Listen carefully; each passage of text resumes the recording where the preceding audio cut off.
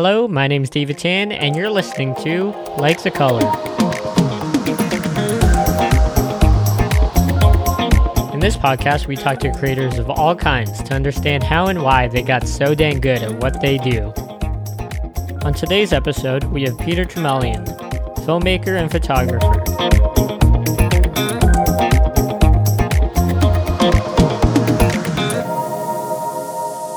Hi, my name is Peter Tremelian. I'm director of photography living in the Dallas area, and I'm happy to be on the show. Thanks for being here. How long have you been doing that? My interest sort of sparked when I was younger, casual creation of skateboard videos with my friends. My high school ended up building up a really nice program for us, and I experimented and gotten in with some of the teachers, and I kind of learned that there's a world there that offers a profession, and I took it further and I got my bachelor's in radio, TV, film from Maryland University, where I was able to make some really special projects and meet some lifelong friends. So that was kind of the track it went. It was a hobby at first, and now it's a lifestyle. Cool. So let's talk about, I guess, more in depth about your education into this craft. How did you start to learn? When did you think you were becoming more serious about the technical aspect of it? Yeah, I mean, the technical I took from the classroom, but I also did a lot of my own research. And I think that I grew into it in a very great time to do so, because the resources offered on the web and just the amount of accessible resources and information just kept growing as I kept growing. And I wanted to get my hands on everything and learn everything that I could. So I definitely took what I learned in the classroom and I experimented outside of the class, so that when I went back into the class, I'd have a leg up and try to even push my experiments further and continue asking for advice from my peers and my professors. And I think the biggest thing for me was that it was so low pressure for so long, and when there is no pressure, you get the chance to experiment. And I think with anything, if you really know the ins and outs of the technical, and you kind of master that part of it, then you can start to experiment, and then you can start to take a step back from the technical, and it just becomes second nature. So by no means am I finished learning the technical. I mean, this world is very, very, very technical, obviously, but also constantly changing, like most of the tech world. So, do the homework, but also remind yourself why you're doing it and that the technical is only half of it. Cool. So what projects do you primarily work on? What's I guess we could divide it into business and personal, yeah. So my interest has grown in the realm of the documentary making world. I experimented in college with a couple of doc classes and doc theory classes, and I had some really great professors in school that they showed me that world, and they offered me a set of resources that I wouldn't normally have outside of school. And I'm really thankful that my program offered me that. And, we went ahead to make a senior thesis film in the Cayman Islands, me and a couple of very close friends of mine, about beleaguered fish and coral reef life endangered by a big government project. And from there, we had a framework and a structure, because I had lived there for a couple of years in high school, and I brought back some experience to New Jersey, and I remembered this being a topic, and I sort of re-explored it and got in contact with some of my friends and colleagues back down on the island. And from there, we made a really special piece that has helped a lot of people, has helped shed a light on an issue. And I've really been able to see the impact that doc does when you put it in front of the right people, when you put it in front of the wrong people, when you stir the pot, when you get the conversation engaged and you keep your foot on the gas, especially with environmental work. So that was definitely really eye-opening and really special. And from there, I kind of grew a big doc interest. And my background from before then was pretty much like all narrative stuff. That's all I really cared about. But I'm doing a mix of everything right now. I'm doing music videos. I'm doing some sort of branded commercial work. Doc stuff is my passion, and, open to anything else. Right now, corporate stuff, short brand messaging is sort of paying the bills. I mean, we are in a very scary time right now. I'm thankful to have work consistently. But, you got to do what pays the bills. But right now, I'm developing a lot of passion projects and using this time to really hit it hard when everything is safe to get back up and running. And I definitely want to continue pursuing doc work as much as I can. Yeah, that's where my interest lies. I mean, the goal really for me, I've been thinking, like, I'd really love to shoot big budget ad work, like short form narrative ad work, because I think there's a beauty in short form storytelling, and there's such a big market for it now. And I'm trying to work my way in. It's a little bit of a hard place to get to, but like anything else, I mean, you meet the right person, you shake the right hand, and you make the right impression. I'm confident that with a good attitude and with constantly honing my craft and being patient and open-minded, that I can get there. Just gotta keep moving. Yeah. So with doc work, documentaries, how do you find what message to say? Do you have anything that's on the table right now? I know we're going through a lot as a nation, but even before this, do you have anything on the table? Any projects you're trying to work on? Yeah, there's a project right now that I had started my junior year of college that was in development, and I put it out, but I quickly retracted it because it's a passion project of mine, and I realized I kind of rushed it. It's a project on my dad. He's putting together a book that is for my brother and myself, but we don't know what the book is about. And I'm trying to follow the journey of seeing him put together the book in the closest way that I can without revealing it from myself, but also trying to discover what the book is actually being about based on what I think his experiences have contributed to his own journey and his own persona, and how he might take certain things from his life and offer it to us. Because I think it's sort of like a guidebook, but I don't know how he's doing it. So I've retracted this project, and I've went back to the drawing board. And unfortunately, it's on a little bit of a pause because I'm in Texas right now, and my dad lives in New Jersey. But I'm taking this one slow, and I think this is going to become like a 15, 20 year project. So I'm being patient with it. I'm letting it become what it will be. It's constantly living and breathing. But overall, like, knowing what to say, knowing the message, it's, I'll pick two cliches here. One being it comes from within, because absolutely, obviously everything is a remix. We see inspiration all around us, and we take from what we will, but a certain degree does have to come from inside. But also, like, you begin to think about what is most important to you and what could be very telling in the moment, what could be important for others. But I think, like, as long as you even have the slightest idea about how you want to say something and what your interests are, you have the framework for a documentary. And that could be a million different ideas. And then from there, I kind of whittle it down to what I can execute in the moment, or what I can wait and develop for future prospects and future situations. But bottom line, pen it down, give it a lot of thought, think about all the directions you can go in, and, see what your resources are looking like. Yeah. Let's talk a little bit about your school experience. You said you had a great opportunity. If you could expound on that and maybe go into some opinions on higher education for the creative arts. Sure. So I took a senior level documentary production course at Rowan in the spring. It's technically a full year course because the precursor class is documentary techniques in documentary film production, which is a theory class.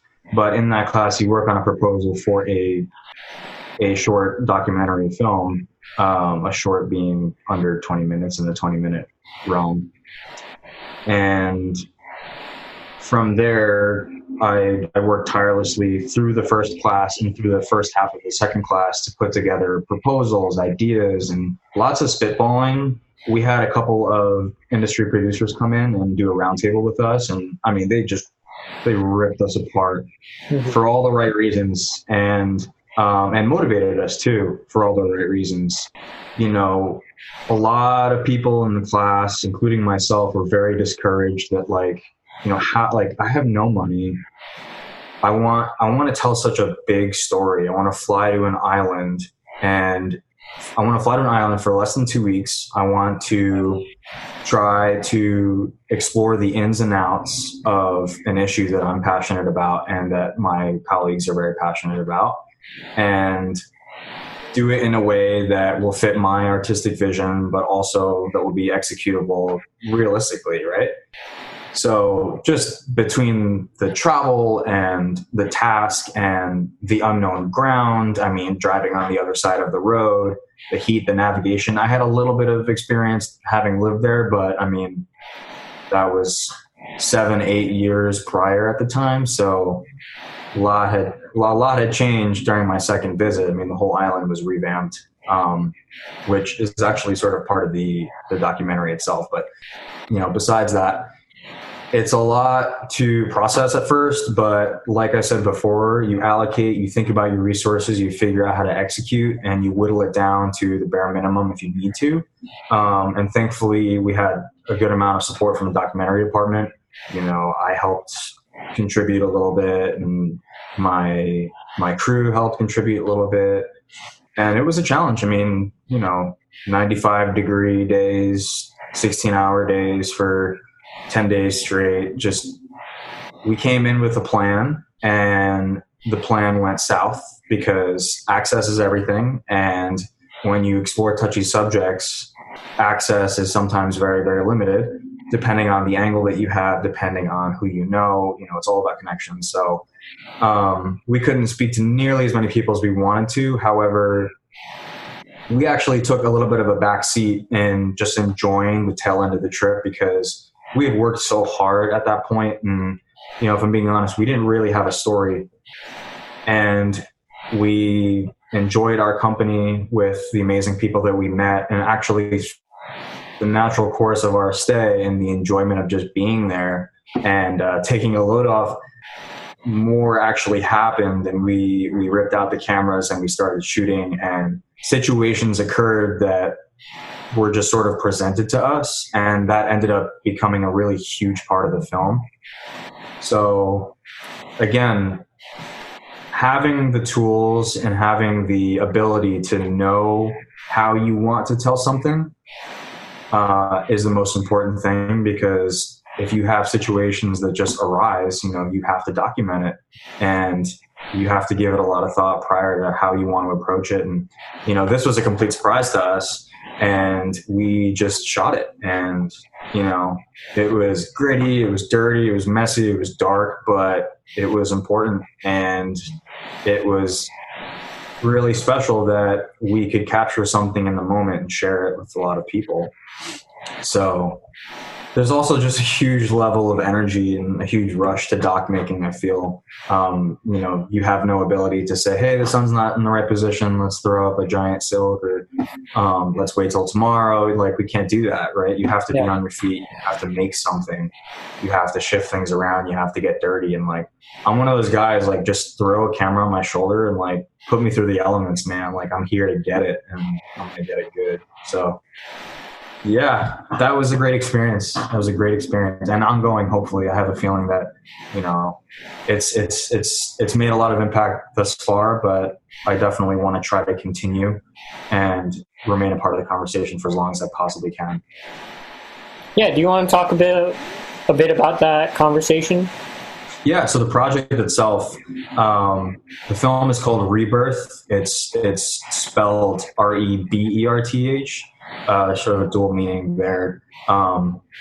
The re is in the revitalization and the rebirth of coral reefs that have been damaged and displaced and fish that have been fished out, but also the elephant in the room being this $250 million cruise ship birthing facility that is said to wipe out a very large population and neighboring populations of already very endangered coral reef life in an island where coral reef is extremely flourished and present and beautiful.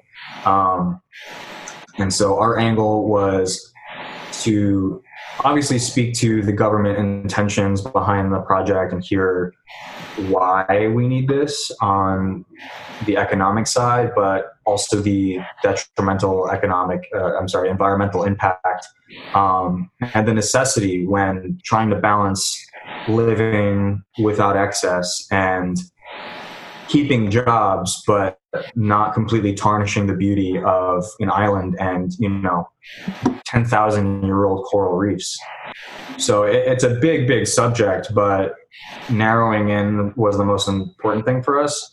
So we focused on a couple of people from all walks of life that lived on the island that had stakes, whether directly or indirectly, and spoke to it. We had a couple of activists on the very direct level, speaking with legislators and officials and, young college students just trying to get their friends to show up to a dive cleanup to help clean up an area that is a popular dive site for tourism. But the flip side to that being that actual dive facility was said to be removed in order to give way for this birthing facility. The specific dive site had a lot of history and a lot of tourist attraction, which the whole point of building this berth obviously is to get more passengers, increase money, blah, blah, blah. But it comes down to, are you trying to remove your best resource? And what comes with that? Are there stakes? How high are the stakes? How much are you willing to sacrifice of your natural beauty to do that? So, the film ended up being very much about the environmental impact. We very much lacked the ability to speak to the people sort of headlining and directly creating this birthing facility, and we're at the drawing board. It's a very touchy subject, like I said, but we chose to explore it from all walks of life, as I said before, people that were directly and indirectly affected by it. Somebody that lives in complete simplicity with, in a straw hut and a rehoused ice cream truck that is used as a generator to power his whole compound, and he's the happiest man on earth. I mean, this idea of living without excess and how far does it have to go for you to want to remove your natural beauty to continue tourism, and the bigger idea of sustainability as a whole moving forward. So it was a big project for sure. The film ended up being about 38 minutes, a little longer than I kind of would have liked, but I went back and forth with my professor at school, and I fought for leaving in a lot of the things, even though she definitely recommended that I didn't leave a lot of it in, just for the sake of getting the message across quicker. But it wouldn't have done as much service to take out those things. And, it's a tricky one. You have to kill your darlings, but at the same time, if this is something that needs to be in there and you really feel like it does, sometimes you have to do it. And I think the downside to it was that we didn't get as many festival recognized submissions or acceptances because it was on such it was on the longer side. Being at 38 minutes for a short is you're flirting with feature territory. So your film could be better, but if they only have time for a 20-minute program, you might get cut. So our intention was never to just have a good festival run. Obviously, the film lives and breathes to this day in educating a lot of people about the cause. But, in order to get it out for people to see it everywhere, we really did want to have a long festival run. And I'm very thankful for the one that we had. I would have loved for it to have been a little longer, but, that's okay. Where would people be able to find this if they wanted to? So as of recently, as of October or November, I made it public. So it's on Facebook, Rebirth Film, and it's also on Vimeo, Rebirth, all caps, REBERTH, or you can visit my Vimeo page, Peter Chamalian, and you'll see it. You'll see it right there. So yeah, happy to share it publicly now. We've done our festival run and stuff, so please, by all means, if you have 38 minutes to spare, please go watch it. And, hopefully you'll learn a little bit about what this island is going through and their battle and the continued care that people have for life and all kinds of life and the generations to come.